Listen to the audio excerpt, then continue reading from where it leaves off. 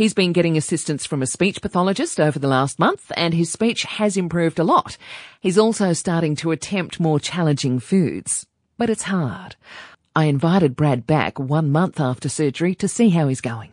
I didn't expect it to be quite as so hard as it was in the hospital. I'm in the recovery post-surgery. It took longer than I thought it would take.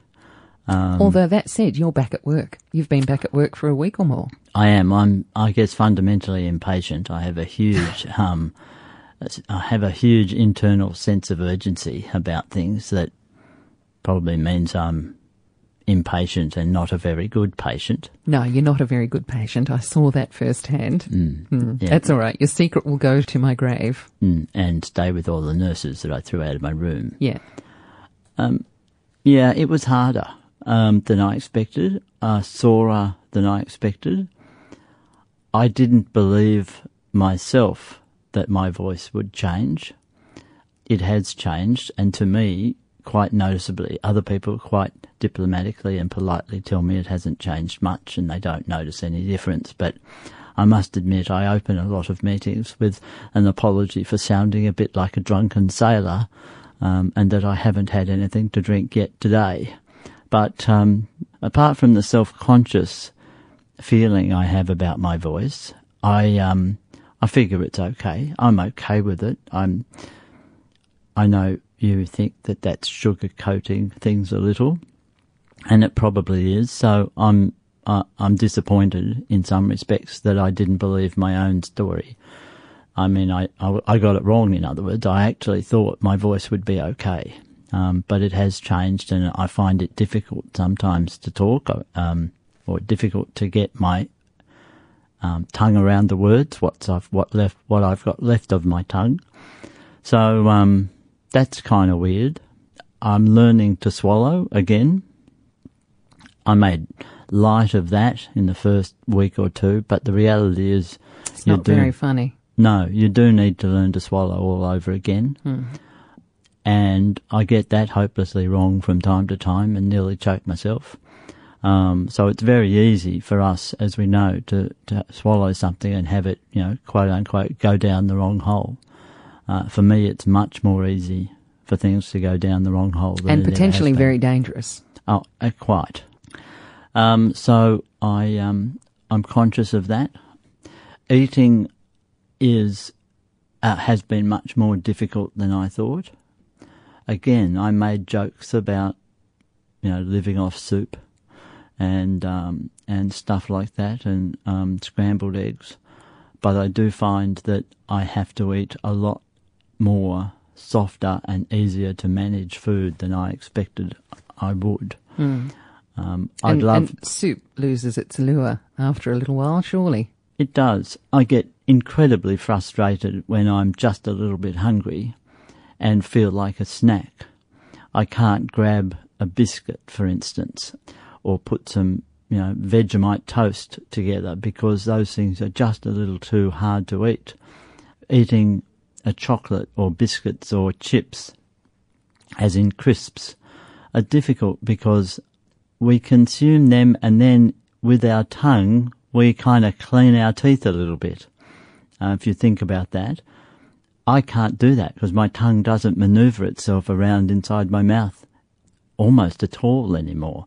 And so it's practically impossible to enjoy a packet of crisps or anything like that. All right, let's try and give that a little bit of perspective though, Brad, because as you said, you're just over a month from the time that you've had the surgery. Most people would still be at home convalescing and feeling pretty sorry for themselves, but you've been well and truly back at work for a week or more. The surgeon has said that it can take months for that numbness to ease, although there will likely be some form of permanent nerve damage from the extent of the surgery. He took a lot more of the base of your tongue than he expected to. The tumour actually extended further down your throat towards your trachea, your larynx, than he expected to. So what was going to be a 45-minute operation on that first operation, the throat part, let alone the lymph glands in your neck, that actually took about 3 hours. Yes, it was much longer, I gather, than expected. He did take much more, and he's told me that too. He's taken much more than he expected to take. Therefore, obviously the tumour was bigger than anybody expected it to be. And yet, yeah, you're right. I'm back at work as much as it is. I get tired easily. As I said, I'm sort of fundamentally impatient. So I'm kind of annoyed that I'm not back to normal. But you're right, it has been a month. And so if I'm looking at this logically, and if I was listening to myself now and casting my mind back to the decision I had to make about taking the option for surgery or not, I'd be kicking myself saying, don't be such a fool, you've only been a month at it so far. So it's unfair, I suppose, to say I'm a bit cross that I'm not back to normal after 30 days. But, but that's just me. It's obvious that your speech has been affected, although I expect that will improve substantially over time, as will eating, drinking, swallowing improve. But there's a fair bit of the journey to go before you get to that point, and it's going to get worse before it gets better, unfortunately, isn't it? Well, for me, it will get worse before it gets better because of the secondary cancer in my lymph node, which was removed, and the likelihood that there might be microscopic cancer elsewhere in my lymphatic system. So they are going to subject me to radiation therapy for a little while, the details of which haven't been planned yet, but suspect that will be sometime in the next 30 days. And so radiation therapy is never fun. Not that I've had it before, but from what I see, that means, yes, I'm going to get worse before I get better. That said, I still feel it was the right decision to have the surgery first, get rid of the tumour, and then deal with whatever else there may be as a result of the surgery or as a result of the cancer being elsewhere. It's obviously hard work for you to talk, and I suspect as you get tireder, as the day goes on, it becomes harder. How's your pain and discomfort now, a month later? More discomfort than pain. I'm still on the painkillers. I've reduced the painkillers. For what it's worth, and the amount doesn't really matter so much, but I was taking them 4 times a day. This time last week, I reduced them from 4 times a day to once a day over 2 days. So I went from 4 to 2 to 1. Mm-hmm. And this time last week, literally Thursday afternoon last week, I was in no good shape whatsoever. So that was a very foolish thing to do, but I was just wanting to get rid of the painkillers. But I am reducing the painkillers. I have a very good pain management regime that I really should follow and listen to people about. What, listen to your GP? Yeah, doctors. Wendy, did you hear that? Brad is from this point forward going to listen to you. Yes. Maybe. Anyway, yes, so I do. Pain management is a very important part of the healing and recovery process, and one shouldn't be as impatient as I have been with that. But yes, pain management is good. Discomfort is a better way to describe what I'm going through, unless, as I said, I didn't take the painkillers. But discomfort is how to describe talking. It is uncomfortable. I'm constantly feeling like I need to swallow something in my throat, but that's probably a scar or a scab or whatever one presumes is the remainder from the wound that I have in my throat. Yes, after talking for a while, I get tired.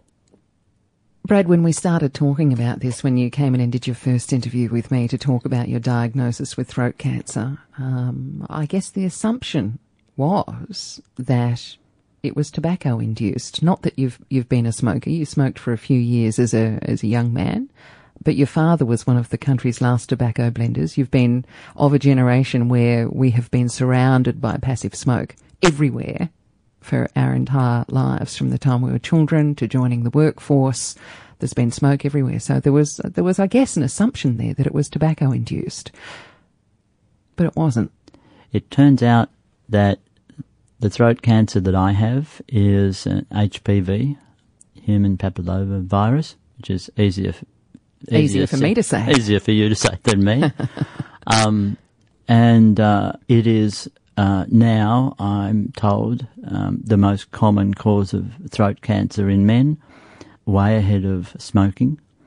Yes, I've been surrounded by passive smoke pretty much all my life, and I smoked for a few years from my late teens until my early 20s. But no, this doesn't appear to be a smoking-caused cancer. It's HPV. And as the most common cause of cancer in men, it seems to me that this recent move to vaccinate young boys in their first year of high school is a damn fine thing, and should be promoted much more widely than it currently is. It rolls out in schools this year. For boys, of course, girls have been vaccinated. It is the same vaccine that they're giving to girls for cervical cancer protection, because it is the same virus that causes it. It is the type 16 of HPV that causes cervical cancer in girls and women, and it is the same type that is causing throat cancers in men. So the same vaccine is now being made available to kids as they're getting to year 7 and year 8 in high schools, and there is a website dedicated to that as well if you would like some more information, which is hpvvaccine.org.au. You can have a look at that. You can get lots of information from the Cancer Counsellor as well. But as the mother of 2 small boys and standing in that operating theatre with you for 6 hours, there was a point there where I was looking down your throat up on one of the big screens in that operating theatre, and I just wanted to cry, because what you were going through, as oblivious to it as you were at the time, but as you are going through, it's preventable from this point on. Yes, and the HPV virus in men can be with you for decades without you knowing it. Most people have the virus come and go like most. 80% of people. Yeah. And it's like the cold. You get it and your body goes, yeah, whatever, see you later. That's right. And like so many viruses we have had over the years in our lives. But as a grandfather of a young boy heading close enough now to his first year of high school, I too would be a strong recommender that he be vaccinated as soon as he can. You'll be rolling his sleeve up for him, won't you? Probably. How do you feel? Do you feel positive? I'm never really negative about much except in quiet moments. I'm quite positive about it. And so I'm as I've said, I'm kind of disappointed. I sound a bit like a drunken sailor from time to time. But and you've gotten a bit skinny. I suppose I've gotten a bit skinny. I can't really afford to lose much weight. But then again, I haven't been drinking much beer, so maybe I should be drinking more beer. I don't know if that would be recommended at all. No, maybe not. We actually went and had lunch one day last week, and it took a couple of hours, and you said to me, the trouble is I'm exhausted before I've had enough to eat. Yes, that's true. You do find that once you've got to the point that you can consume some real food, as I said, I'd love to hoe into a steak, but putting that to one side, there are some foods that I can eat, presuming provided that they are, cut small. Let's just take something simple like, sausages and mashed potato. Really easy thing for me to eat now because I can chew a bit, I can swallow and what have you. But after one sausage, I'm so exhausted that I really can't even consider a second. So it takes too long to eat what I would really like to eat. And that's kind of disappointing. I'm getting plenty of calories and protein because I have lots of, scrambled eggs and, lots of custard and all sorts of stuff that sounds really good and yeah, but and it's easy not to a eat. steak, is it? No, it's not. And so that's kind of disappointing. So I'm getting plenty of calories. I'm just not getting what I really want. I'm sure we're going to have that steak lunch. I'm not sure when it is. No. There's a bit to go yet. Sometime soon, I hope. But I'm sure that we will. Thanks for the catch up. Mm-hmm.